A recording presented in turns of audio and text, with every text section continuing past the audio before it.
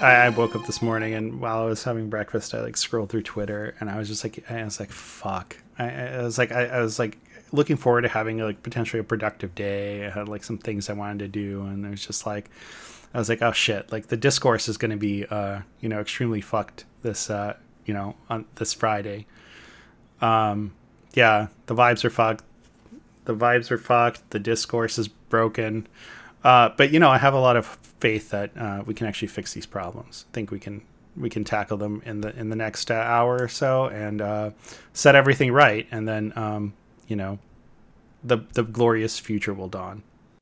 I don't know if this is, even worth keeping in the recording, but like, did you see that there's some controversy within the DSA today? I mean, that's just like a day ending in Y, right? Like, what is the controversy about? Some guy was doing like sub replacement level reply guy tweets who's like on there. I learned that their like Supreme Council is called the National Policy Council, abbreviated NPC, which is like nothing could be more It's very funny. perfectly DSA than that. But like, I mean, the thing about DSA is like, I mean, I have nothing against them as like like in terms of what they stand for or whatever, but it's like it exists to like as like a salve on the feelings of the individual members. It doesn't exist to try to win anything. They're losers. I mean, and I don't say that like, oh, they're personally losers or whatever. It's just like they don't have they don't have a way of winning. They're not a winning organization. I don't know how else to put it. Like, they're not going to win. And like the way that they conduct their business is to make the people who are part of it feel good. And so like they have to have all these like ritual like shame sessions about like oh, the NPC made a bad tweet or whatever. It's like, who in a winning organization you would either say, okay, he's gone, or who the fuck cares, and move on because you're winning. But like in a loser organization where you don't care about winning and all you care about is like assuaging the feelings of everyone who's a member and making them feel good because that's what's keeping them like associated with it. You have these endless protracted things, and then you have everyone who like comes out of the woodwork to be like speak to the manager, like the customer is always right person. I saw so many. I mean, I looked at this for like 2 minutes, but like in those 2 minutes, I saw many, many tweets that were like, I'm taking my money. I'm never giving money to them again. And it's just like that sort of consumerist, it's like, I thought we were supposed to be, doing some kind of like movement building and not just like, if the restaurant serves me the food that I don't want, then I don't have to tip. Endemic in all these movements is that they care so, because what the purpose is for like people like you and me who are highly educated and like dissatisfied with the state of the world. We are trying to find ways to feel better about that and to feel like we're doing something. And like, if your organization exists, if its purpose ultimately is to win, then those things become subsumed into winning, like, like the things that you need to do to win.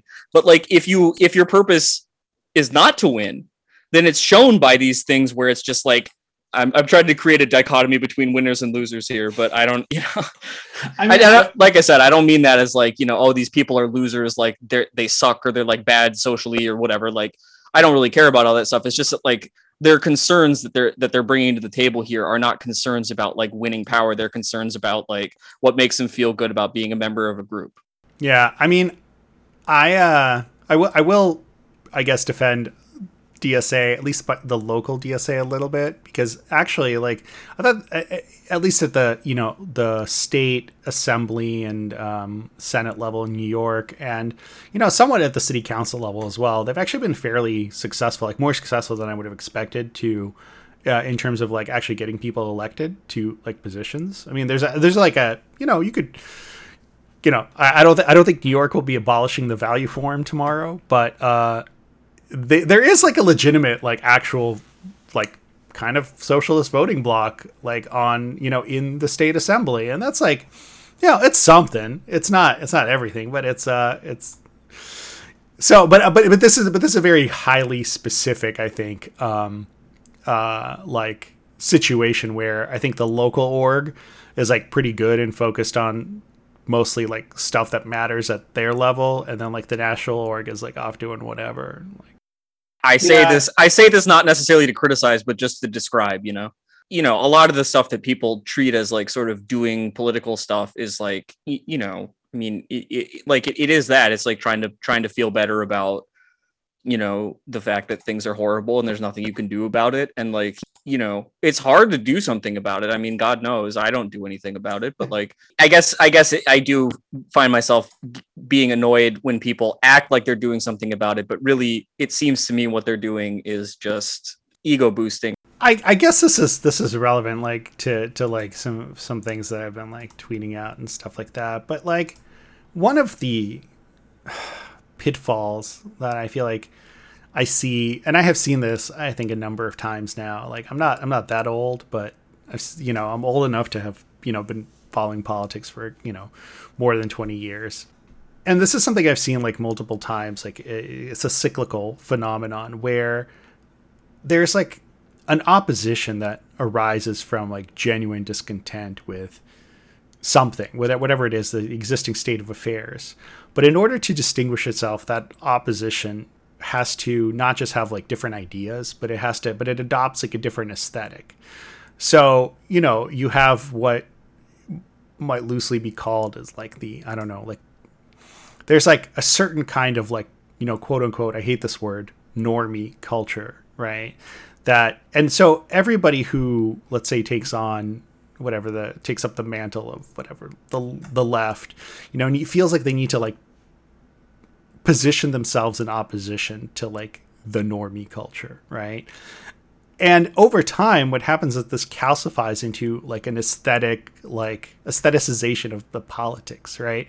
It's like if you lose sight of the fact that like what you're trying to do, hopefully, is like to make things materially better for people, and it just becomes like you're just orienting yourself in the opposite direction of wherever the vector of like normie politics is pointed, but you have like subsumed yourself under that same umbrella, right? It's just the same aesthetic reaction to a whole bunch of things that you didn't like, so you built like a different aesthetic that points in the other direction. But like it's literally reactionary.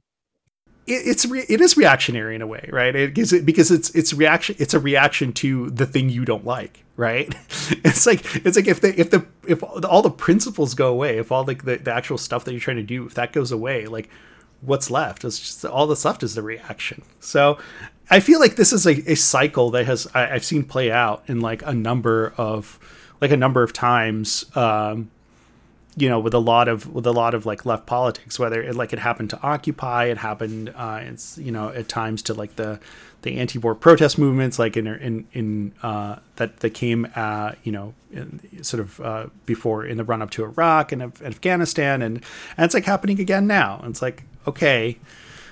And sometimes it's the same people, which I find really frustrating. It's like, okay, we've been through this like spin cycle a couple times now. Like, think you would have learned, but maybe nobody learns anything. Maybe that's the story.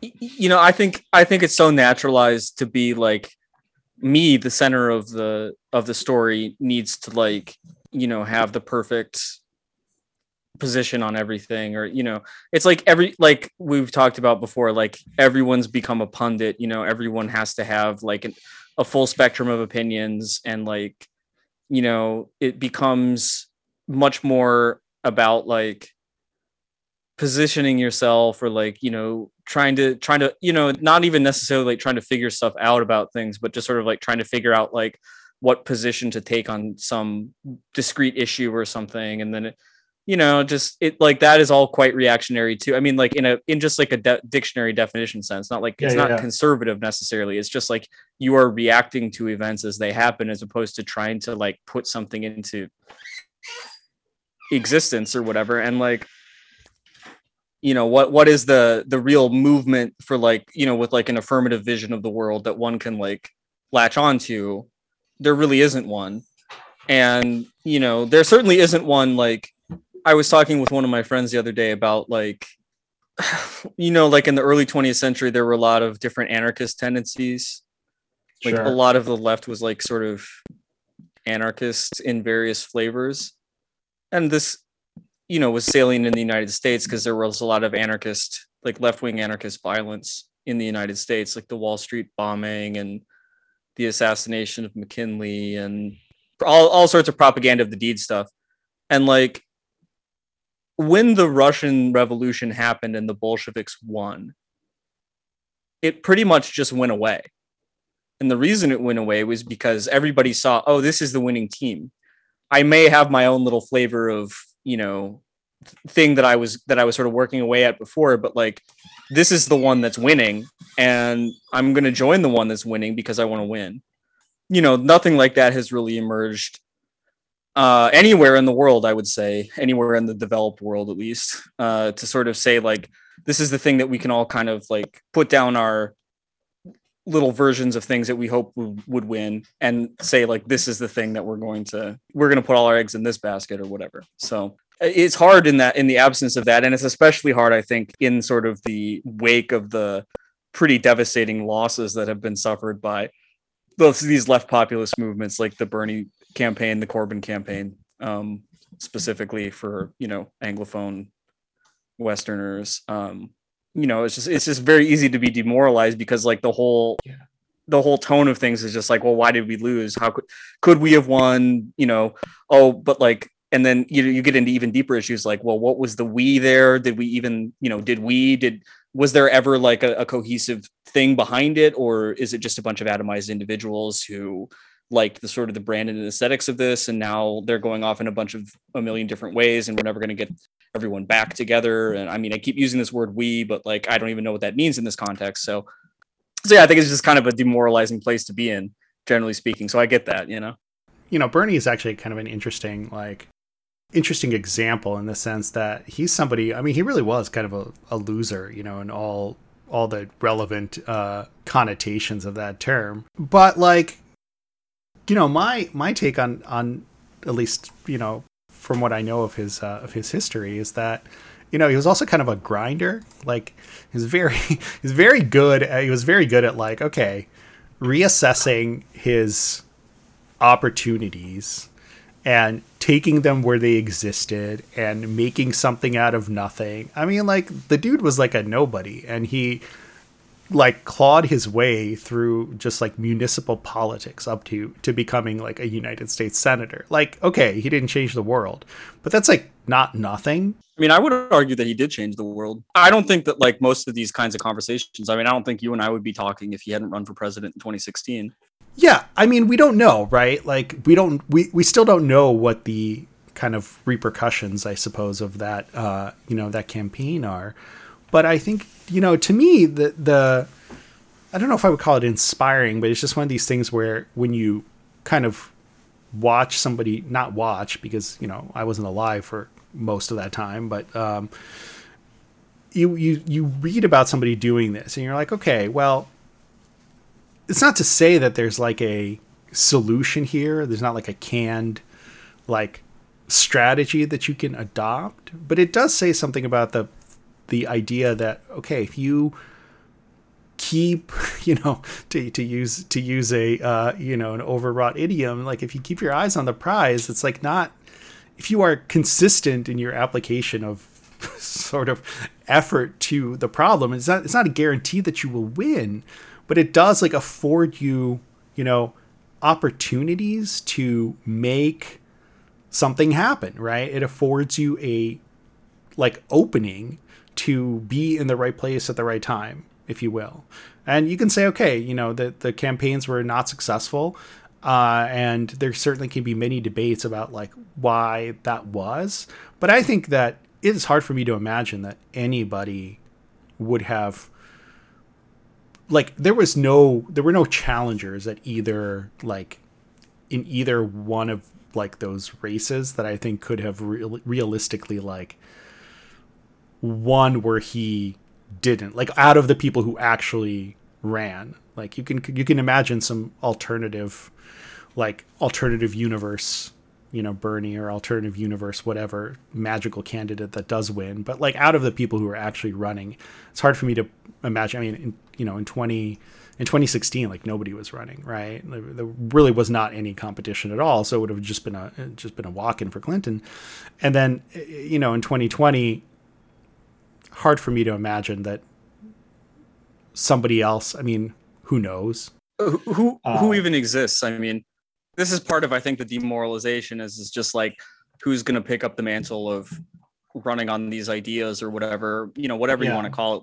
And, I mean, that, I think that if we're going to just, go into pure sports punditry or whatever, I mean, I do think that Bernie's a winner. I think that he's somebody you can look at and say, that's a guy who can win. Like a loser is like Dennis Kucinich or whatever, like, whatever I'm sure he's a great, or Ralph Nader or whatever. I'm, probably great guys, probably great, positions on various issues relative to the US political mainstream or whatever. But like those people are punchlines. They have, you make fun of them because that they can't. I mean, when people were making fun of Bernie, like he couldn't win, it was sort of like a right, because he can't win, like that kind of thing. It was like, you got the sense that like this is a serious guy who could really, he could really do it. And like, unfortunately, I think a lot of the organizations that are in that coalition are losers, like are not, like they just don't have what it takes to get the ball across the goal line. If we're just like I said, if it's just doing stupid like Stephen A. Smith style, like First Take ESPN punditry or whatever, like the people in sort of like, especially like the left liberal world who, like all those people flock to like Elizabeth Warren or whatever, who's a loser. And, like they didn't have the will to win. I mean, that's a stupid way of putting it. But I mean, what I mean by that is just like, they would rather be right than win, and in their little, headcanon version of being right, they would rather do that than take power in a way that like compromises them in some way. And that's, I don't know, you can get all sorts of like sort of generational thinking pablum and just think like, oh, well, that's because we're all hyper individualized now. And we're all, we all just care about our social media and our curating our playlists and all that kind of stuff. And I don't know if that, who knows if any of that's true, but like winning winning is about like not necessarily getting everything you want, and understanding that like, I don't know, that like it's not going to take the form that you necessarily want it to, and that you're going to have to compromise your own vision of what the thing is in order to like, to just put away whatever your little chip in a bottle you're working on and say like, oh, there's a movement that I can join that like actually is, poised to do something. I just think that like most of the people in the sort of, whatever passes for the left coalition in this country just like aren't willing to do that for various reasons. So I guess my point is more to the effect that like I said, you don't know when some crucial opportunity will present itself, right? Like, and if he hadn't been who he was, like he wouldn't have been in a position to even make that challenge, right? And so it's like you just have to, you can't like count on, I don't know, the forces of history or whatever to bail you out, right? You can't count on like just some kind of, fait accompli that's going to bring you over the finish line. It's just like you have to build your resources in an intelligent way so that if like an opportunity arises, you are in a position to make use of it. And I think like, I don't want to make too much of a historical analogy here because I think that those are like pretty kind of dangerous, but I think like genuinely successful movements like that, that's kind of what they do. That they have a strategy, but that strategy is not just like, okay, I have a set of bullet points and I'm going to tick off the bullet points until I get to like the last bullet point and then my mission will be complete. It's like you adapt yourself to the circumstances as they arise, and then when the opportunity presents itself, you make your move. So I don't know. I don't see, I guess that's my kind of like frustrations. I don't see a lot of people who are like thinking in that way on the left, like again, Bernie was one of them. He's very old. You just can't count on like an 80-year-old leader. Okay. That's like not realistic. So then the question is like, okay, who is doing? Well, unless you're the Democratic Party, in which case. Yeah. Well, they've just decided that all of those people who are in Democratic leadership are just going to live forever. I wish them luck. We all hope to live very long and healthy lives. The sort of the late Soviet period, and like everyone was like, oh, Brezhnev and Andropov. They were like, oh my God, he's 70. He's going to keel over any minute, right? All of the Democratic Party leaders are like a decade older than those people. It's pretty bad. It's pretty bad. I check the discourse this morning, and it was really awful. Because of this like New York Times editorial that I'm sure you've heard about by now. I honestly don't think that I have. I've been. It's probably a good idea. Like you're avoiding like the toxicity of this conversation. I try not to make my to make the ups and downs of my day contingent on like New York media. It's just so miserable. They published another one of these like, oh no, cancel culture is so bad. Like, it's one of those like perfect edit, like it's like the whole editorial board wrote this, right? And it's like one of these perfect like complaints where they don't list any like specific thing that you're supposed to be like afraid to be unable to say, or whatever. It's just like this nebulous vibe that I don't know, that you are somehow out of sync with, and that's the worst thing that can happen to you. It's very annoying. It's extremely dumb, but it's like a good example, I think. Like, I don't want to talk about it like specifically because it's, like I said, stupid, but like it's a very good example of how like all of this like conversation about like actual, I don't know, like about like political questions is always like mired in this like just acutely aestheticized form where you can't like, you're not discussing like the thing that needs to be discussed, whatever that is, like whatever substantive issue is on the table. You're not talking about that. You're talking about some other peripheral like construct that you have made up to kind of like backdoor your way into the substantive question, but without addressing it directly.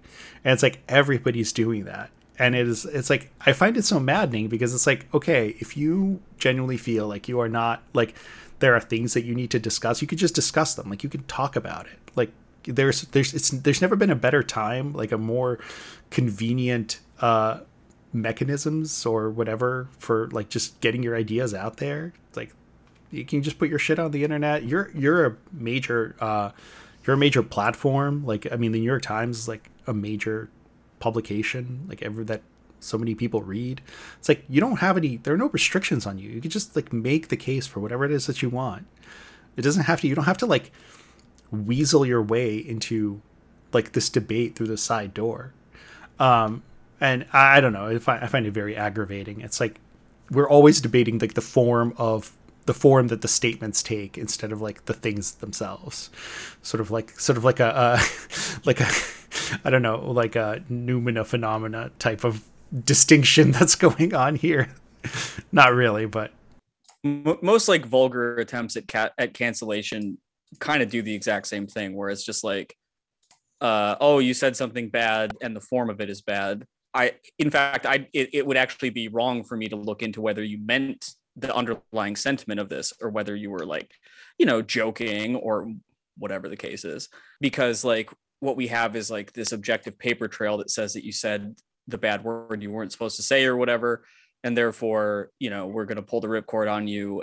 So I mean, I just think that kind of thinking just permeates everything. It has something to do with like the like objective criteria, the need for like objective criteria, because like the subjective world is difficult to navigate. I think this is like, it's the same impulse as like the only way we can tell if a school is good is if like people do well on these dumb tests or whatever. It's like everything has to be like the objective criteria, because like we live in a transactional society that doesn't like, where nobody knows each other, and so everyone's always worried about the motivations of everyone else, and nobody can take anyone on good faith, and blah blah blah. I think that's just sort of the price you pay for living in such an atomized society, that nobody will ever, that everyone will spend so much time on like these like epiphenomena, basically, like the forms of things, basically. Yeah, I mean, I understand. Like, I get that. Like, I guess, to me, it's one of those things where there's really no way to like, there's no sensible way to like police like these things, just because like if you think that people will just disagree, right? Like people disagree about a whole bunch of things, and they'll say like mean shit to each other, and sometimes that mean shit will be deserved and sometimes it won't be. And just like, that's just like life in a society. I don't know what to say to people who like turn this into a kind of like I don't know, acute crisis of democracy. Like it's fine. Like it's, I mean, yes, there are regrettable incidents. Like, you know, you I go thought after we lived some, in a republic anyway, you know. right. They're like, I mean, it's not to say that there aren't like, you know, instances, but that's not justified. But it's just like at a large scale, I don't see how you really like get around the fact that people are just going to disagree with each other substantively. There's this whole like liberal impulse to like, well, that just means that they're like divorced from objective reality and we need to fact check it, you know, people into the ground. But obviously, like, as I'm on the record saying, like, that doesn't work. We have these two competing legacies of the Enlightenment, one of which is like this quest for objective truth, and the other of which is like, you know, the inherent like privilege of subjectivity that everyone's like the lord of their own head or whatever. And so it's like if somebody you know, whatever, if somebody says, well, you know, actually most leading experts say that like this is the correct position to have about whatever the issue is, there's no like rule that says you can't just say, well, I disagree, you know, like it's my ultimate right to just say no, I don't care, and then like everyone can get mad at me or whatever. But like, you know, like that's no way out of the conundrum. You're just, you know, it's just a different way of preaching to the choir, you know. The mirror image of that, right, of being able to say that like you disagree, it's like, okay, like you disagree, right? Disagreement happens, it's inevitable. People are just going to have like different substantive commitments. People can like be mad at you for that disagreement, right? It's like you can be mad at people for, you know, whatever, having their bad takes, and they can be mad at you for having your bad takes. And it's just like, all I'm saying is that that's not like, there's nothing like particularly nefarious about this. It's just like the process of, again, it's the process of living in society. It's a process of doing politics. Like you put whatever your position is, like, so you're going to find somebody who hates it. Right. And like, if those people get mad at you and they yell at you, like that will happen. Right. And it's not a, I would like to think that we can like you can do, like those things can happen and they do not constitute like a crisis within the body politic, I guess is what I would say, like in and of themselves. And I find it very annoying when people treat like, oh, it's like somebody was like mean to me on Twitter. Like, who cares? Like, you're an adult. Just like, if you don't like people being mean to you on Twitter, like don't go on Twitter. It's like, nobody made you come here. Most of these people are like media people and they have to be on Twitter. Oh, they absolutely. Well, they're as hooked into it as everybody else. So it's just like, I mean, you know, I guess I sympathize to some extent that like there are some different ways. There are some new sort of forms and consequences that you know, disagreement in the like hyper contemporary world takes. Like, you know, you can. I mean, it is true that, you know, if you step too far out of line, like you can be held accountable in a way that like you probably couldn't have before. And like, you know, you can say, well, that's good because people shouldn't be saying those things, or you say, oh, it's bad because whatever, you know, people take stuff out of context and blah blah blah. I mean, there's a whole argument to be had about that, but I mean whatever. At some level I don't really care about that argument because it's just not super interesting to me. But I mean, it is a real, there is a real like difference, I think, in some of the ways that these things can manifest now, just because, I mean, these platforms exist. And like I was saying, it's like, you know, if you're a journalist, like you got to be on Twitter. Like if you're one of these media people, I mean, you can't opt out of it, you know. It's like there's a lot of different, like a lot of the consequences so-called for people's actions now like hit them in things that like it's really hard to not have access to or whatever, you know. I mean, I think it's understandable that like there's, you know, frothing about this, but I on some level it's like I don't necessarily know how interesting that is, especially when the concerns are like these elite media concerns. Like, I don't need to be on Twitter, you know, like it's not part of my job or whatever. So, you know, I can be on it just as much as I please, which is not all that much. But if you write for the New York Times, like they're sort of like part of your job is that you just have to like be dipped in this searing vat of acid like 23 hours a day or whatever. I assume that's not very healthy for like your mindset or like your ability to analyze, I don't know, to diagnose what's necessary in society when like yeah, it's like your job, and you also Well, become like addicted to like sort of the push and pull of it. well, it's the thing that leads you to believe that like the interactions that you have on Twitter are like the things that matter, like just in general, like that's what matters politically. And I know it's like sort of again overused to say that like Twitter is not real life. For some people it is, right? And if like your entire scope, I mean it's no different than like, you know, if you attend a particular set of institutions, like you go to the same schools, right? Like, Well, they all and do. well, a lot of people do, right? And like, you know, if you're attending the same, like if everybody attends like whatever the same Ivy League schools or something like that, and they all kind of have, you know, share that, let's say, ideology. It's no different, right? When you're like hanging out on Twitter with all the same people that you, whatever, maybe went to school with or that you otherwise like sort of align with. And like, but it does give you this impression that like, oh, the most important thing is how people react to my tweets. It's like, okay, that's not actually the most important thing. Like the most important things are like, you know, real stuff that's actually like really happening. But I mean, you know, those things kind of feed into each other in the sense that like most people who go to these, you know, fancy schools and become part of like the, you know, discourse elite or the ruling elite, you know, like their whole training is like designed to fit them into this reality in which like, you know, these like all these things are not controllable anymore because like all the like capacity to deal with them has been stripped for parts and put into the private sector or whatever. So I Yeah. think your whole like ideological training, if you're like the kind of person who becomes like a New York Times opinion columnist, is basically like, how do I explain why, you know, do a Malcolm Gladwell and explain why reality is actually, you know what, it's not the best, but it's fine, and you know, there's nothing really to be done anyway. Because and then you know, if you're a politician, it's more like along into the box of like, well, you know, we're real constrained here, we can't do anything, you know. And that's just sort of like that's the reality you know, on the ground. And so that's, you know, if you're going to reproduce, if you're going to be like one of the reproduced elites into this reality, like you need to you're going to be ejected if you believe anything else. So you know, like that's, it's no surprise that like that's the kind of people who rule the discourse and rule, you know, the actual do the actual ruling, you know, like to the extent that ruling is even possible now, which it, you know, largely isn't, because like we've talked about before, it's kind of like, you know, COVID's a perfect example of this, but like the state exists in this like horrific gap between like have not having lacking the capacity to force, but lacking the legitimacy to persuade. So you're just like in this do nothing corridor where it's just all about like moving stuff around at the margins and stuff like that, and you know, whatever, just trying to pass these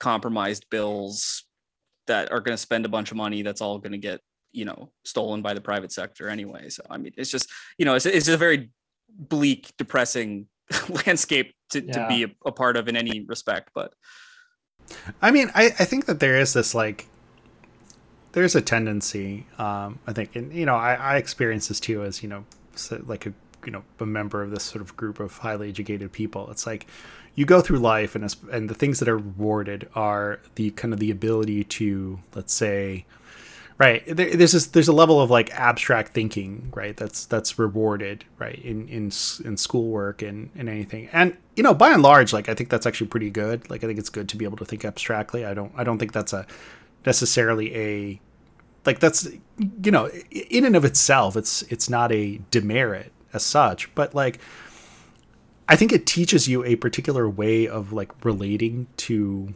the world where the things you say about it like matter more than what's actually going on, right? And so there's this like this need to, you know, write the discourse in the appropriate way that will produce the appropriate results. It's like it's almost like a magic invocation, right? Like if in magic, if you speak the name of the thing, you will have its power, and if you say the right incantation, like radical Islamic terrorism, right?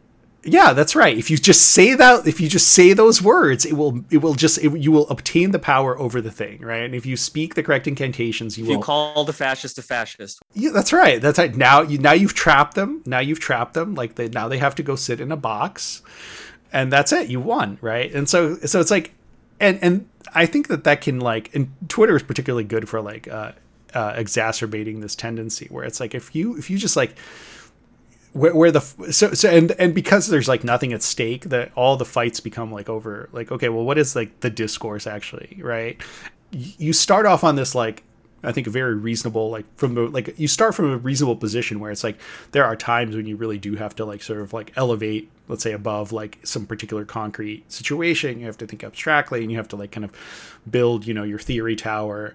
But then you forget that like that theory tower relates to like a genuine reality, that there is like a, you know, like an actual structure that it sits on, and it's not just a, there's not just words on paper, right? And so, you know, I think the kinds of people who end up in sort of those media positions, I think a lot of them tend to just like lose track of that. They're vulgar idealists. Not to say that we're like everybody's on Twitter, but now I think we all have the opportunity to be those people, right? In some ways, in some small way. We've all been deputized to be pundits. We've all been deputized to have a take on everything, you know, full spectrum takes. That's what we are. That's what the, you know, the media environment promotes. Well, I was just going to say that, like, I totally agree with that. I want to make two observations. The first is that I think that, like, the need to eject, like, the bad people from the discourse is sort of like the flip side of the, you know, if I say the magic words, then I'll win the argument. So, you know, I think that to the extent that that there's anything to be said about cancellation, it's just sort of like, it's like, well, you know, what we need to do if we can, you know, if we can say the magic words and we can like purge the people who disagree about, you know, certain key issues, then like we'll have won the day or something like that, which I guess, you know, you'll win the day in the sense that like you won't have to see those people's tweets because they got banned from Twitter or something. But like, you know, like they'll still exist. Like you said, I mean, there's still material reality outside of this. They will still exist in that. And they might be, you know, actually doing things that you don't want them to be doing, regardless of whether they're on Twitter or not. So it doesn't really, you know, whatever, it doesn't really do that much. But the other thing is, you know, I think that like one of the weakest forms of argument and one of like the least valuable ways that you can contribute to any sort of discourse is to try to characterize something. Let me define what I mean by that. Is to try to basically say like, your argument is in this box. I'm going to characterize you, like a perfect example is like this whole thing about, you know, is X person a fascist or whatever. It's like, well, you know, what it comes down to is like this need to like have right answers. And so what you want to do is you want to, what fundamentally it is it's a way of arguing that somebody's bad without saying that without having like a moral framework in which you can actually say that they're bad. Because what you do is you say, well, certainly we can all agree that a Nazi is bad. Okay, well, most people can agree on that. Okay, well, now I'm going to try to define you as a Nazi. And if I can fit you into that definition, then you're bad. And I mean, you know, this is a classic. I mean, that's just one example of the ways that people do this. But people do this. I mean, this is the dominant way of arguing, I think, is it's just like fact checking, because it's like people aren't dumb. They understand what you're doing. They understand that like when you're trying to peg them down to a certain definition, you're doing that for your own purposes in order to make that word do all the work of explaining why you think something is bad. And like, it's just, I mean, like, whatever, you know, if you're some professor or whatever, and you want to be like writing your journal article about why, you know, X, Y, and Z fits some scholarly definition, that's fine. But like, that's not necessarily a convincing argument. And like, I will just say that like, there's a huge difference between a right argument or a correct argument and a convincing argument, because you will never convince someone that they're a Nazi. It's not going to happen. Like, it's just not the kind of thing that people are willing to concede. And so you can have, you know, this is the 16-point definition of being a Nazi that all the scholars of being Nazis agree to. And then you say, and look, you know, Trump is you know, he's 1 through 16. He fits them all. God damn it. He's a Nazi. And every single person who likes Trump will say, I disagree. You know, like they're not going to accept unless they're like, you know, out and proud as a Nazi or whatever, but you don't get too many of those.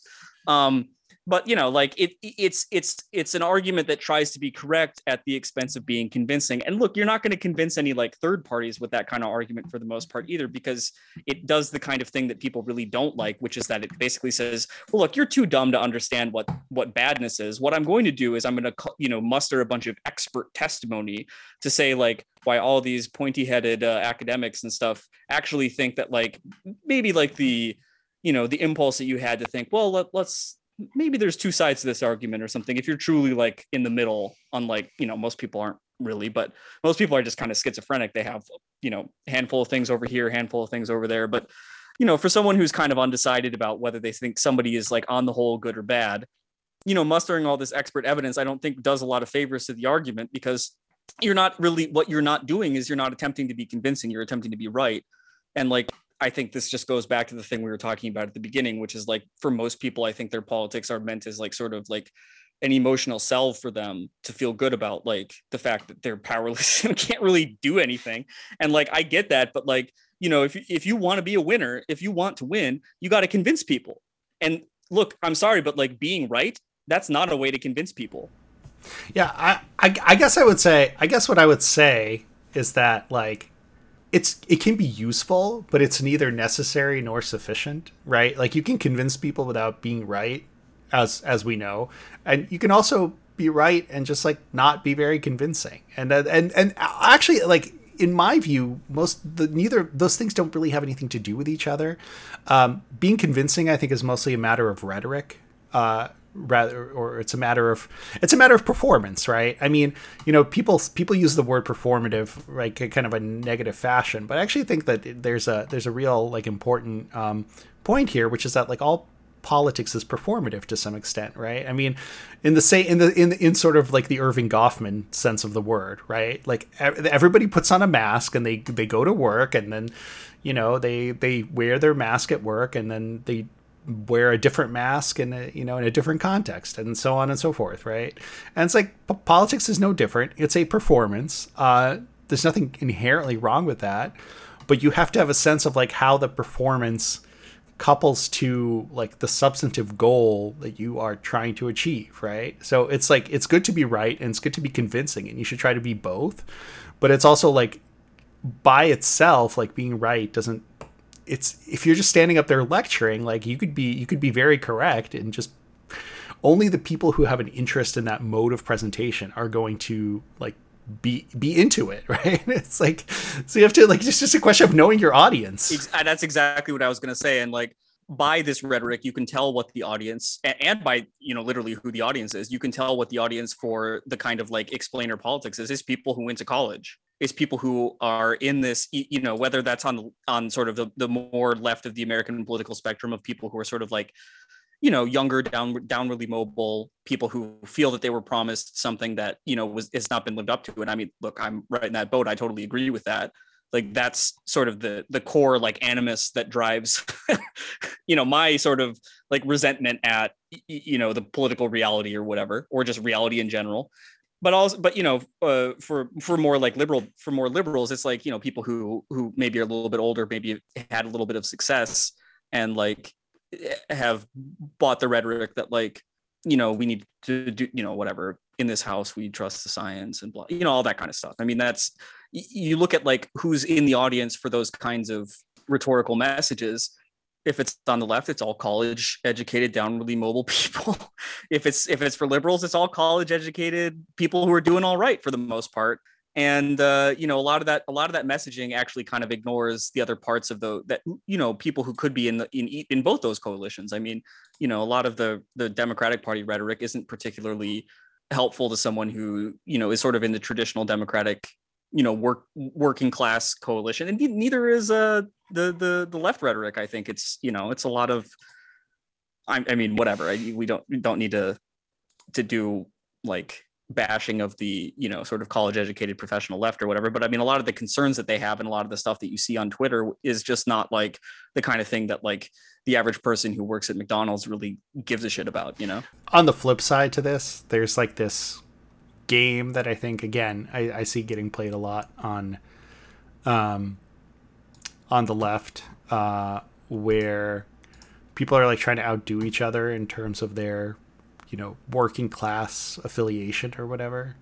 I was just like, okay, I mean, look, you are who you are by virtue of whatever history it is you have. Like, some people grew up in circumstances, that were, quite bad, and some people grew up in circumstances that were fine. Like, I personally had like a pretty good childhood, like pretty good adulthood. It's like, I'm not going to sit here and pretend that I'm like, I have some like affiliation to, I don't know, like, I don't know. Like, I just don't have that. Like, I don't, and it doesn't, and it's like stupid to try to ape it. Right. It's like because people can just see it. Right. Like, it's really obvious. Like, I mean, my favorite is like, watching like, dipshits like, JD Vance or somebody like pretend like they're Hicks. I'm like, dude, like, I mean, come on. You wrote a whole book about how you're like, your whole family is like, just these unrepentant, hillbillies, and you despise them and want nothing more than to get away from them. And then you did. Like, you went to Yale and you became this like big cheese at, Thiel Capital, and like, I mean, the whole point of that book is just right. Like, the good thing to do is to go to Yale and escape. But now you're here pretending like you're like the salt of the earth, whatever. It's like, come on. Like, it's, and the thing is, like, everybody can see through it. Like, you can't really like fool people this way. And it just seems pointless. But I see this, like, I mean, like, it's a very classic, like, right-wing affectation. But you also see it, like, when people who, clearly grew up, like, you grew up in an academic family and like you're pretending like you're some kind of like, proletariat. Like, just come on, just be who you are. It's fine. Peter Buttigieg, the son of a noted Gramsci scholar whose whole shtick is that he's, mayor of a small town in a red state. It's weird, right? It's weird. And it's like, it's weird because you see a guy who clearly like ended up where he was by virtue of like passing through all of these like gates, like elite gates, right? Like, whatever you think of him, whether you think he's good or he's bad, like, he ended up where he is because he cleared a number of these steps that were necessary to like have the kind of network where you can like come home on the basis of like, I mean, look, realistically nothing, right? He had like no background in any, like, in politics. He had like nothing, but he had the necessary connection to come home and to run for mayor. Okay, fine. You were mayor of a small town. You're mayor of a small town.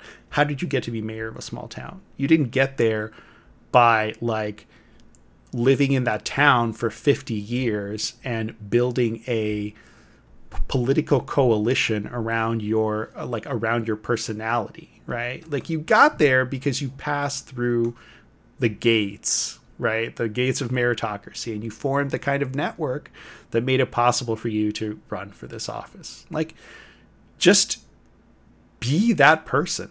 I mean, you are that person. Like, you can't, nobody can, it's goofy to watch somebody try to like very hard to put on like a suit that is clearly not cut for them. Like, that's just what it looks like. I don't know what to say. And like, again, and the same thing goes true. It's like, if you're whatever, like, you can be a socialist and be the child of wealthy parents, like, whatever, who cares? Ultimately it's like, if this is what we, people are fixated on as like, as the source of legitimacy, this is already a dead movement, right? Like, that's it. Like, if this is what you're talking about, you've already lost. I mean, yeah, well, I mean, whatever. You could get into a whole critique of all sorts of like different sort of authenticity and identity politics based on that. I mean, most of which is just, conducted at the level of whatever, a New York Times op-ed about cancel culture or what, just complete like that. I mean, whatever. There's stuff to think about and to maybe even be interested in there, but like the level that like where the discourse is with it is just like so far away from that I can't even spend too much time even thinking about it. Yeah, I mean, again, this is a confusion of sort of the appearance for the thing itself, right? It's like, which isn't even to say like you don't even have to give up the, I think there's like a salient point, which is that your class, your race, like all these things obviously sort of like influence your social position. And it's not like, you shouldn't, you shouldn't hide from that, right? But at the same time, it's like you but you can't just be like, okay, well, this person, like, you grew up poor, so of course you are the, whatever, the avatar of, like, I don't know, whatever it is, like left-wing politics, but you did not grow up poor, so you cannot, like, have a opinion on this. It's like, okay, well, if this is the level at which you are, like, having the debate, then you're a losing movement. Like, you just are. And, like, because the idea should be like, okay, well, you come from here and I come from there, and, like, okay, where can we, like, what is our commonality, right? Like, is the whole point, right? The whole point is, like, how do you form solidarity with people? And this isn't like, and I want to, also, this is not to elide, like, legitimate differences in perspective. It's just like a question of saying, like, okay, given that those differences exist and given that people come from different backgrounds, like, the challenge, right, is to get people to, like, try to come to a consensus on something, like, based on some argumentation or whatever you want, or, let's say appeals to, I don't know, the better angels of your nature, or whatever you would like to do, right? But your goal is to, like, convince people ultimately to, like, join your project, right? And if all of your like efforts are about, like, who can you keep out of your project, then you're just, like, you're not building a coalition. You're just doing infighting, like, which, a lot of people enjoy, I guess, for its own sake, but seems useless. I think that, like, that kind of stuff is actually kind of, like, mustered in a necessary way by, like, mainstream politics, and to the extent that, like, mainstream politics can't really do anything. You know what I mean? Like, they're, like, it's just sort of built into the system. Like, well, look, the time of doing things is past. We're just sort of, like, stewards of whatever this machine is, and we try to maybe plug some of the holes every once in a while when things go, like, kind of haywire. But, like, we can't do anything. And so, like, it's very convenient to have the, like, for that reason, a lot of these cultural issues become really salient, because they're, like, the perfect way to, like, to talk about something without ever, like, at like a remove from, like, the level of actually doing anything.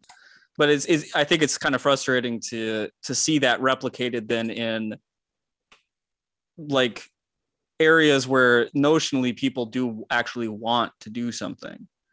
You know what I mean? Like, because, like, look, the Democrats, I think, like, the Democrats don't want to do anything. Like, and I think that's just definitionally true. Like, they can't, like, as a whole, as a collective whole, they cannot muster the will and desire to actually get anything done. So therefore, the Democrats, to the extent that, like, that is a collective, do not want to do anything, because they don't desire it and they can't do it. And so, like, again, like, that doesn't necessarily mean that, like, whatever, Nancy Pelosi doesn't want to do anything. Presumably there's plenty of things that she wants to do, but, like, the Democrats as a collective do not want to do anything. And, the same is, I think, somewhat true of the Republicans. The Republicans have a little bit more concrete things that they kind of, like, want to do, but, like, for the most part, it's not, like, a radical reshaping of society. It's just sort of like, well, we want it to be, I don't know. I mean, whatever they have. Yeah, I don't even want to get into that, but, like, so, like, these things become really, like, useful modes of, like, rhetoric, because you can, like, get a bunch of people really activated and really mad without, like, ever really bringing any sort of, like, substance to the table necessary. You know what I mean? Like, and I mean, like, I don't want to necessarily say that, like, whatever, every single supposed culture war issue or whatever has no, like, on the ground salience for, like, real people, because clearly most of these things do. But, like, I'm more talking about, like, the form of the arguments, where you're just sort of saying, like what you were talking about, or, like, what we've been talking about before, where it's like, what I'm trying to do is to define you as bad by defining you as something that's bad. Like, all these kinds of things are, like, the perfect kinds of arguments that are, like, necessary in a moment when, like, the horizon of possibility is very narrow. So in that way, I think that goes a long way to explaining like that these things are just very evolutionarily successful in that environment, like they because they have a lot of the characteristics that something needs. Like they can last forever without doing anything. Like that's what's important about the kinds of arguments that we have now, and that's why the ones that are the most persistent survive in this environment, because nothing's ever going to, like when the stasis point where things only get the same but worse. Yeah. And and so therefore the kinds of arguments, but as people get madder and madder, like they want to talk about something and they want to be mad about something. And so like the things that they, the kinds of things that become like recruited to that idea, like that just sort of like are percolating up through the discourse and through the culture and stuff. The ones that people really latch onto are like not the ones where it's like, and we're going to win by, doing X, Y, and Z, because nobody really believes that that's going to happen. They're the ones where it's like you can just be mad about it for as long as you need to be until, I don't know, some person on Twitter says something you don't like, and then you can get really mad about that. Or somebody writes an op-ed in the New York Times that you don't like, and you get really mad about that.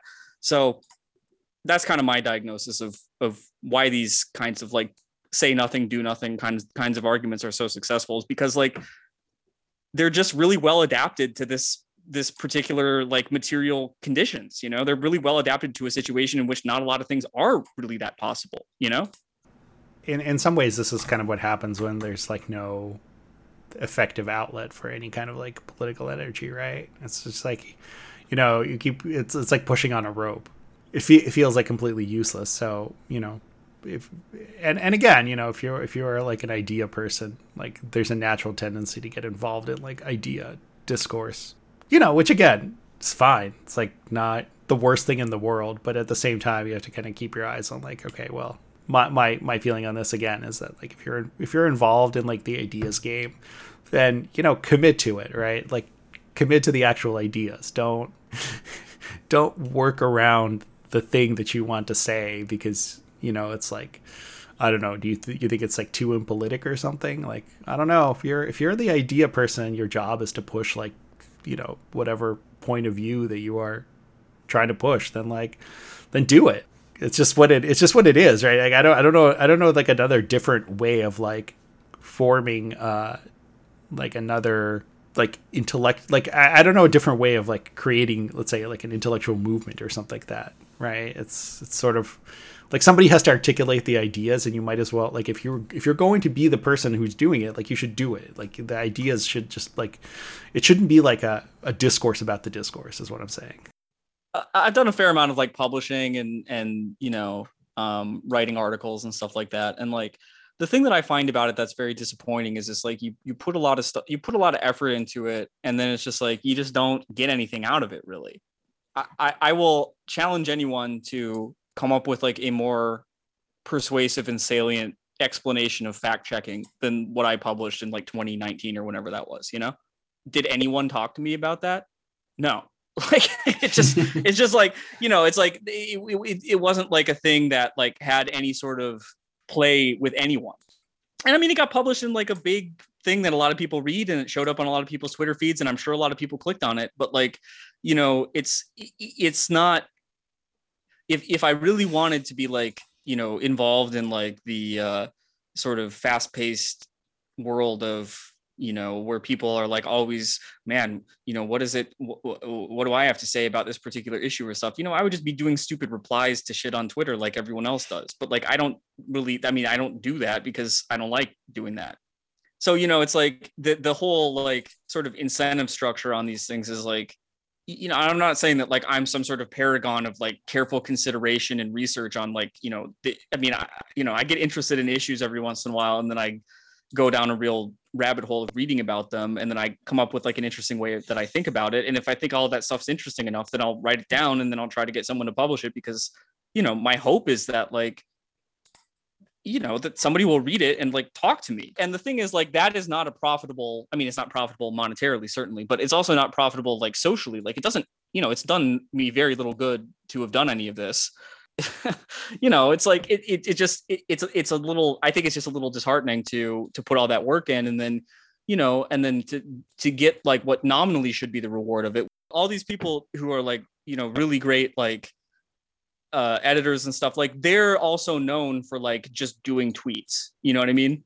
and they do all this work behind the scenes, and like they put like a lot of faith in me to, as someone who has no following and no like audience or whatever from doing tweets, to like write anything. Sure. And put a lot of work into like editing it and stuff, and like, the reward that they get from that kind of stuff is pretty small too, I think, except on occasion when they write like, the one that's like, here's a guy in the discourse that everybody hates who's doing something bad that everybody hates, and then it gets like 8 bajillion clicks and everybody wants to talk about how like the shape of a particular argument is really bad or something. You know what I mean? Like, I don't know.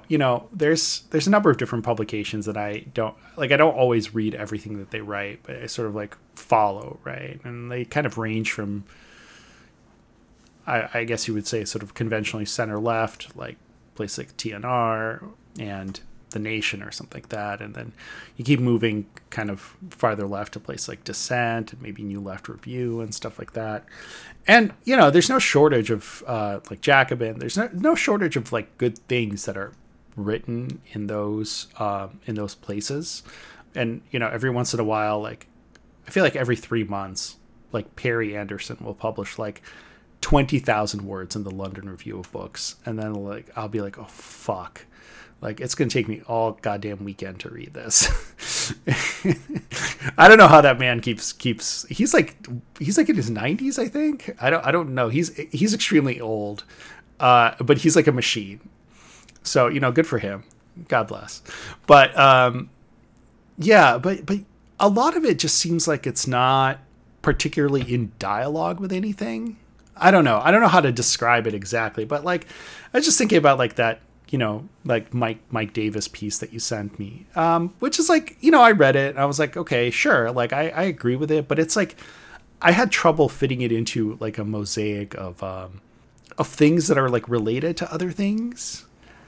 It's just, I feel like I don't understand what the whole constellation of like this thought actually looks like. And I'm not sure if it's because like I'm insufficiently well versed in sort of who the thought leaders are or who I should be reading, or if it's just the case that like the constellation doesn't maybe exist and everybody's like writing for a much smaller circle.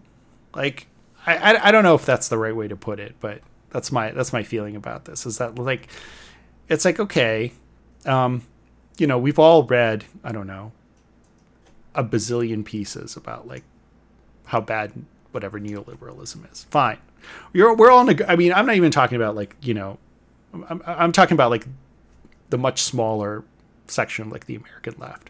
We're all in agreement on that. Like, you're not going to teach anybody anything new that they didn't already learn by like reading a billion other things. And there have been many histories of it. And there's like, you can read your Philip Murawski and your Wendy Brown and just like all that kind of stuff, right? Everybody can read that. Let's just assume they have. Okay, now what? Like, what is the next step here, guys? Right? Like, because it just feels like there's like this circular, ecosystem that is kind of like sealed in on itself, and that's always just like writing about the same stuff, but not even the same stuff in like a different way, but just like, it's like repetition of things we already know. It's like, okay, well, what are the things we don't know? Like, surely there's something here to be learned, like some new, I don't know, pathways to be opened. Like, I don't know. So that's the part that I think feels the most frustrating to me, is that everything feels like a rehash of something that we've already done before. And like, it's like, it doesn't feel like there's like a new idea. Like or not even, it doesn't even have to be a very big idea, just like a small idea, but new, so I don't know, feels bad. We're talking about this piece in the New Left Review called Thanatos Triumphant by Mike Davis. If you want to just dial it up on the old internet, I think it's pretty interesting, just in the sense that it sort of gives a fairly short explication of like the principle of the same but worse. And yeah, I agree. I mean, I certainly agree that like that is that is the tenor of just events. It's just sort of like things happen, but like nothing really changes. You know what I mean? Like, Yeah, but I think this is actually connected to this, right? So I mean, in the very beginning, like, he says, he has this thing where he says, like, what I find most remarkable about these days, is the inability of our Supermen to validate their power in any plausible narrative of the near future. And I think that's true, but also, like, the inverse of that is that we don't have, like, there's no counter narrative either, right? It's like, okay, well, all the all the mythopoesis, all the, like, has been stripped bare, and all of the the justifying narratives have been dispensed with, and now there's just nothing but, like, whatever, the reign of global capital. Okay, like, great, we learned this lesson, right? Now what, right? Like, I don't know. I don't know if Mike Davis is the right person to answer this, because, again, he's also, like, a million years old, and, again, like, it's nothing, Father Time comes for us all. So that's not a knock on him. It's just a question of, like, okay, well, where does all of this stuff, like, fit into, like, a vision of, like, a future, right? Because, okay, if you say that, like, whatever, neoliberalism doesn't have to have one, well, they're pretty comfortable not having one. Like, they think we live in it, right? They think, like, that, the end of history is, like, well, they think that the end of history is an instruction manual, right? Like, instead of, what it was. But yeah, like, if you don't think that, then you kind of have to, like, I guess, think beyond it. And I don't know. It's hard. Don't see anybody really doing it. I'm sure, I mean, that's the thing. It's like, even if you do, everyone's just like a program of one. Yeah, but that's what I mean is, like, it's frustrating. I understand what you're saying. Like, it's frustrating, right? If you have, like, ideas, right? And, like, people don't engage with the ideas, like, seem like they go into, like, a black hole, right? And then just, like, nothing comes out. Well, and I should clarify that, like, my my ideas, such as they've been published or whatever, are critiques of things. I have not advanced some grand vision. Just for anyone listening who's not familiar with my entire oeuvre, which you can find on the internet. No, I'm not faulting. I guess I'm not faulting anybody specifically for, like, like, why have you not produced, like, the next great work, right? Like, I haven't either. Whatever. I'm I am who I am, right? It's not so much that I am saying that, like, any specific it's incumbent on any specific person to, like, produce it, right? It's more that, like, we should think about what kinds of institutions, whether they're, like, intellectual institutions or otherwise, are going to be conducive to, like, fostering that kind of thing.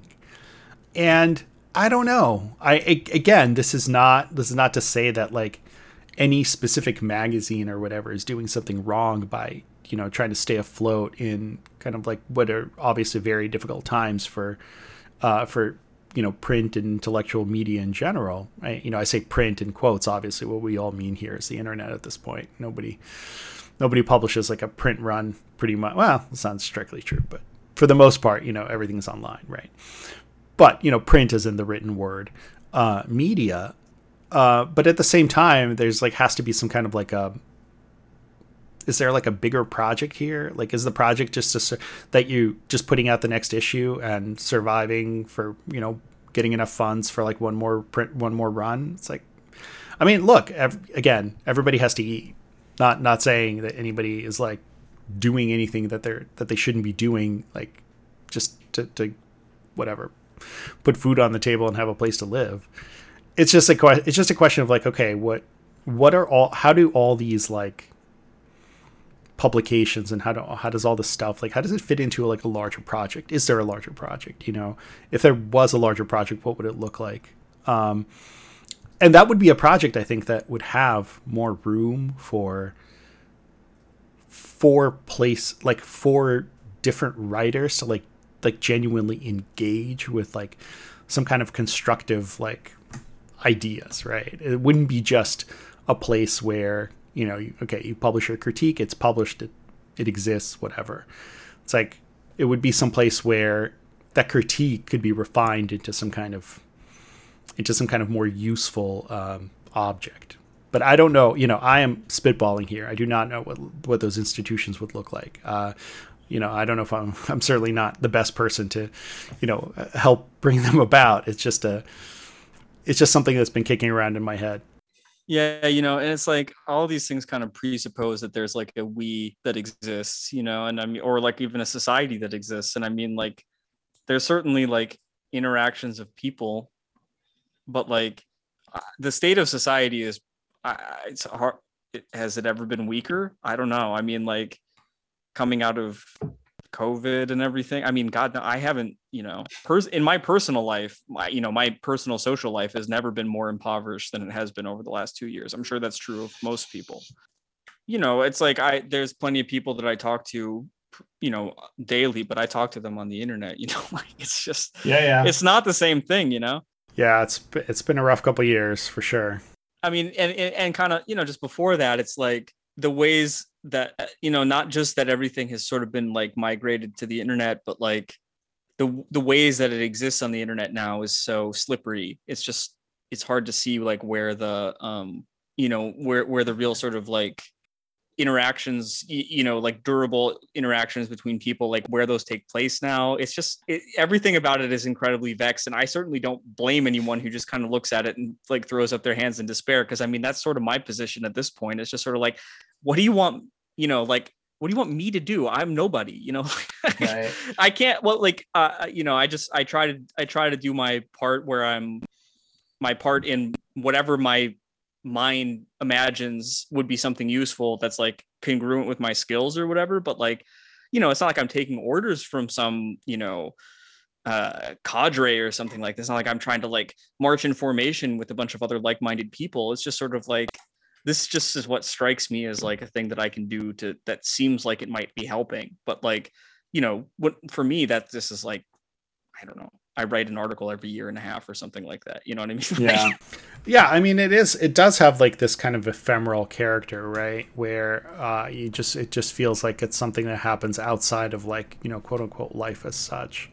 And I think that's part of the part of the appeal of Twitter, right? Is that it does actually have a kind of immediacy, and also there are personalities on Twitter where you quickly pick up on like, okay, this post, like if you interact with, enough people on there, you kind of pick up like, okay, well this person posts like this and this person posts like that. And like, you kind of suss out, where people are coming from, at least, people that you encounter repeatedly. So it does have actually this immediacy, and feels like a manifested social environment in a way that like very few things do today, so I do understand. I mean, like, it does have an appeal, like even on that level. I'm trying to think of how we can wrap up. I started off by claiming that we would solve all the discourse problems and fix the vibes. I regret to inform the listeners that we have not done any of that. So whenever I encounter these, like, for lack of a better word, these loser arguments or loser discourses or whatever, just like, and again, what I mean by that is like, they're never going to win anyone over. They're not like, I'm not saying like everyone involved is like a loser or something like that in the sense, like a social sense. It's just like, it's not the kind of argument that like winning entails, has nothing to do with that. So, and I try to think to myself, like, now how would I, in my, with my almighty powers, like determine like how to make like something good out of this argument?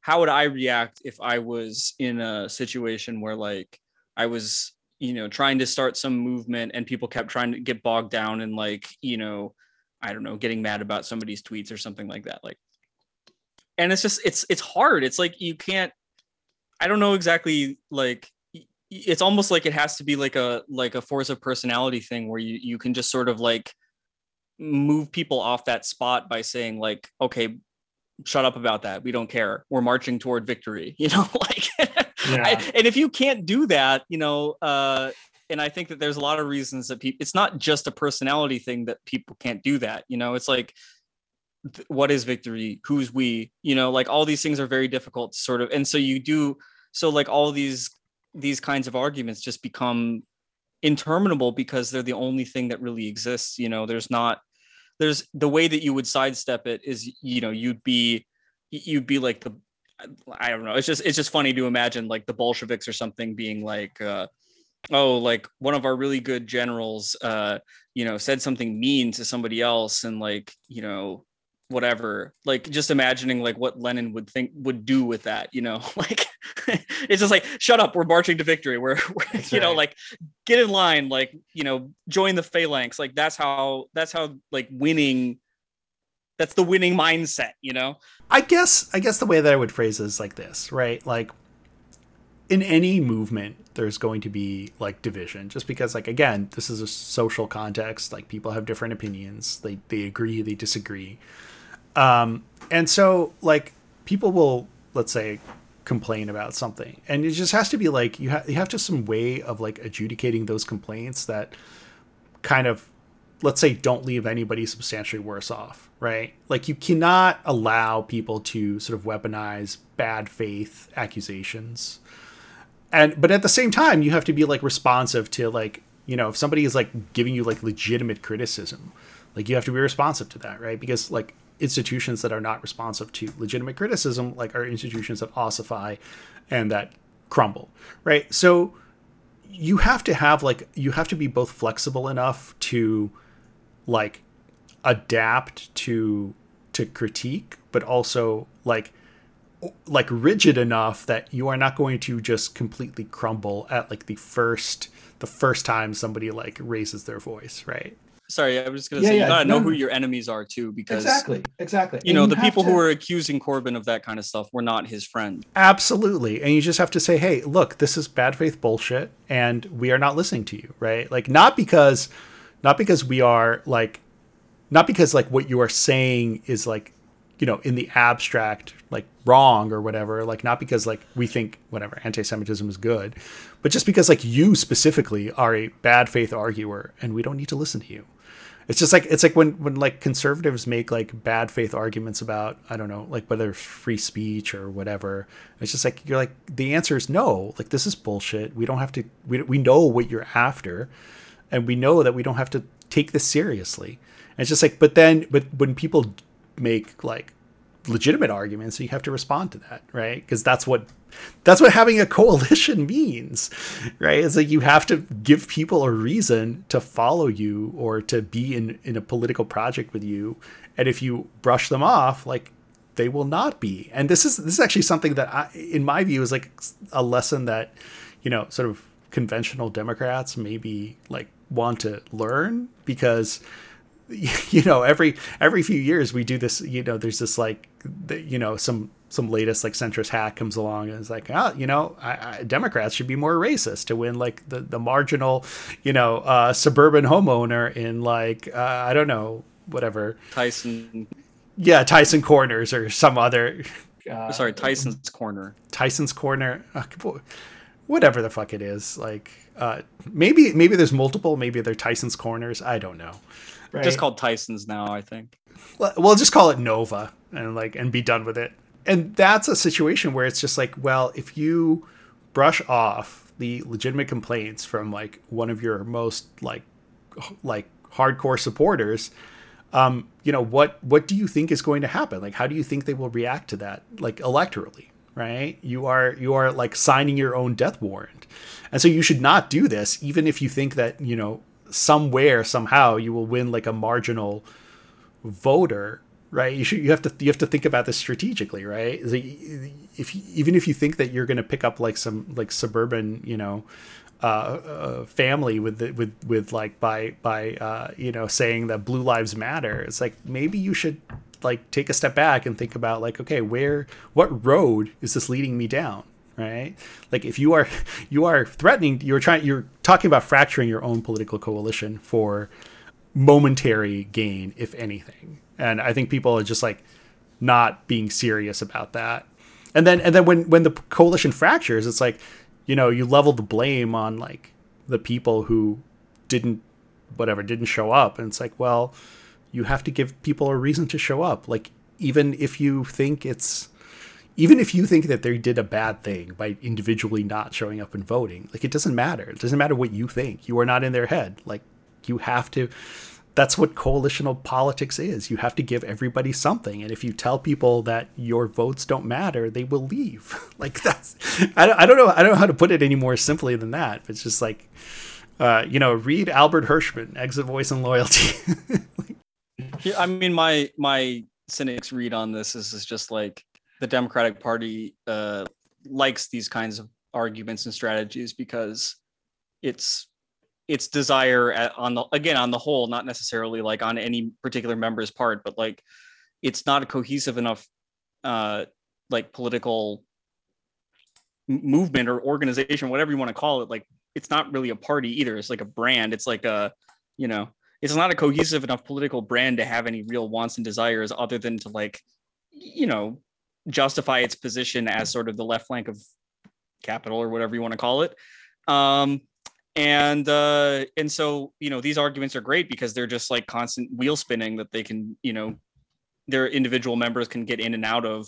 And like I said, like when your whole like baseline reality is like, well, we can't do anything. God knows we can't like govern. We can't give the people what they want. God knows that's not going to happen. We know that can't happen. So what do we need? We need something that's going to get people to still pay attention to us and I guess vote for us. And so like these things all become like really good, like endless debates and arguments and conversations to have, because then, it just like riles people up and gets them thinking like, we need to vote for these guys because these are the good guys and they have the good positions on these issues or whatever. But then it's like, it's not coupled to any sort of call to like actually do anything. So in my opinion, like these, this is the kind of thing that Democrats, at least by their actions, seem to really appreciate and like engaging in. And I think that fits with sort of their, like the material reality in which they exist, Yeah, I don't know. Like I said, we did not unfortunately solve any of the problems. So I guess it'll probably take, maybe one or two more podcasts for that. Yeah, something like that. I'll work on my, how many points should our program have? I feel like I feel like the number of points has to be like, it has to be a number that sounds good. I think that's like the like a really key element to it. I think it's unreasonable to have more than like 15. Like I was going to say 25. I was going to say it would be unreasonable to have more than 25 is hard because people don't like to count that high. When you're doing a homework assignment, sometimes you like kind of pad it out because like you could write it shorter, but if it was a little bit longer, people might take it seriously. I kind of feel like 21 might be, because 21 is a good number for one thing. It just kind of rolls off the tongue. 21 does sound good. Like, there's a lot of things that are 21, like 21 Jump Street. I think there's a movie called 21, just 21. 21, like the Blackjack. It's like, it's Blackjack. Got some great basketball players who have been number 21 throughout the years. I honestly don't know anybody's number. I think Kevin Garnett was 21. I think I know like two numbers. I know Kevin Garnett was 5 when he was on the Celtics. It's 21 with the Wolves. So, Okay. it's our Kevin Garnett 21 point program, because you can't go 22 because then it's like, oh, it's a catch 22. 22 is no good. That's 20 is like, that just kind of feels like you just kind of like, you needed to kind of like fill in. Like 21 is not a number that you would necessarily target just in the abstract, even though that's exactly what we're doing. But like if you had 20, then people would be like, well, you really had like 19 or 21, but you like combined two of them or split two of them out to get the even number. Yeah, I mean, like I think numbers. The issue I have with numbers higher than 16 is that they have like multiple syllables, like 17, 18. Well, 18 doesn't, I guess. It's 18, 19. It's just like, I don't know. Those are like awkward. Like people, they have bad vibes numbers. You're like in that hell space where it's like some people write them out like and some people use a dash and some people don't. Some people write them as like the Roman, the Arabic numerals or whatever. That's true. Not the Roman numerals, obviously. You don't want that unless you're the Super Bowl. Yeah, you don't want too few. Like, I don't think you want fewer than 7. Like 7 is like the lower bound, because if you have fewer than 7 points, like nobody's taking you seriously. You want people to know that you're taking these issues very seriously. And Yeah. Like That's 6 points. That's like people like they would like look at material. They would look at their lives and they'd be like 6 points is not enough to address this. Absolutely not. Yeah. I mean, 21's a good number. I'm warming up to it. And multiples of 7 feel good. Like 7, 14. Like, we've already had a 14 points. That was popular. This is like if you're at 14 points, but then you score another touchdown and convert the extra point. Yeah, it's 21. I'm more coming around to it, like the Kevin Garnett program. So yeah, that's what we'll work on, getting our 21 points, and we'll have to, I don't know if it'll be like a 7-7-7 kind of deal, or if it'll be like like you come up with 7, Marshall comes up with 7, and I come up with 7. That's not a bad plan. It's like that old it was like it was not even a cartoon. It was like an illustration. It was like an old union illustration, like 8 hours for work, 8 hours for rest, 8 hours for what we will. I forget where this comes from, but I'm sure I can find it. But yeah, it's the same kind of principle. Like, you have like the three major areas, like, I don't know, whatever, labor, leisure, and I don't know what the third area is. Sleeping. That's right. And then you break it up that way. 7 each. Yeah, good. Like multiples of 3. I like the idea of multiples of 3. Those are comfortable numbers. Yeah, I think so. And yeah, like I said, it's like a familiar, it's like a comfortable number on some hand, but it's got a little bit of exoticism to it as well. Yeah. I don't know if anyone's ever come up with 21 points before. It'd be funny if we like look it up and it's like, the 21 points were like some sort of like Turkish nationalist, or something like that, Yeah, I'm gonna look this up right now just to make sure we're not like signing on to something genuinely horrible. Well, we can take it back if it's bad.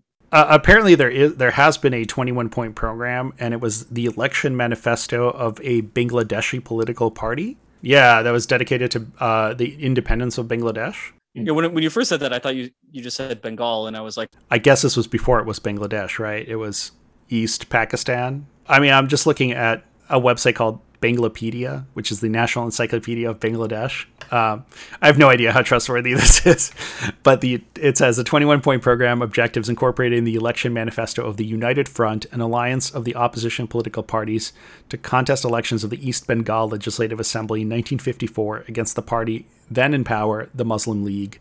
The United Front was composed of 4 political parties of East Bengal, namely Awami Muslim League, Krishak Shramik Party, Nizam-e-Islam, and Ganatantri Dal.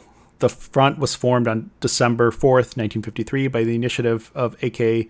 Fazlul Huk of Krishnak Samik Party, Maulana Abdul Hamid Khan Basani, and Hussein Shahid Suhrawardy of the Awami Muslim League. The 21-point program was probably successful then, because the Awami League is, the historic ruling party of Bangladesh. So right. So their first point was the recognition of Bangla as a state language of Pakistan.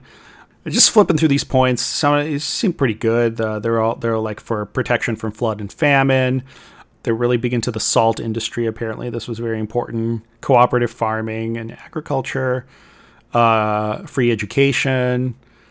To repeal all reactionary laws, including those of the Dhaka and Rajshahi University, and to make them autonomous institutions, to make education cheaper and easily available to the people.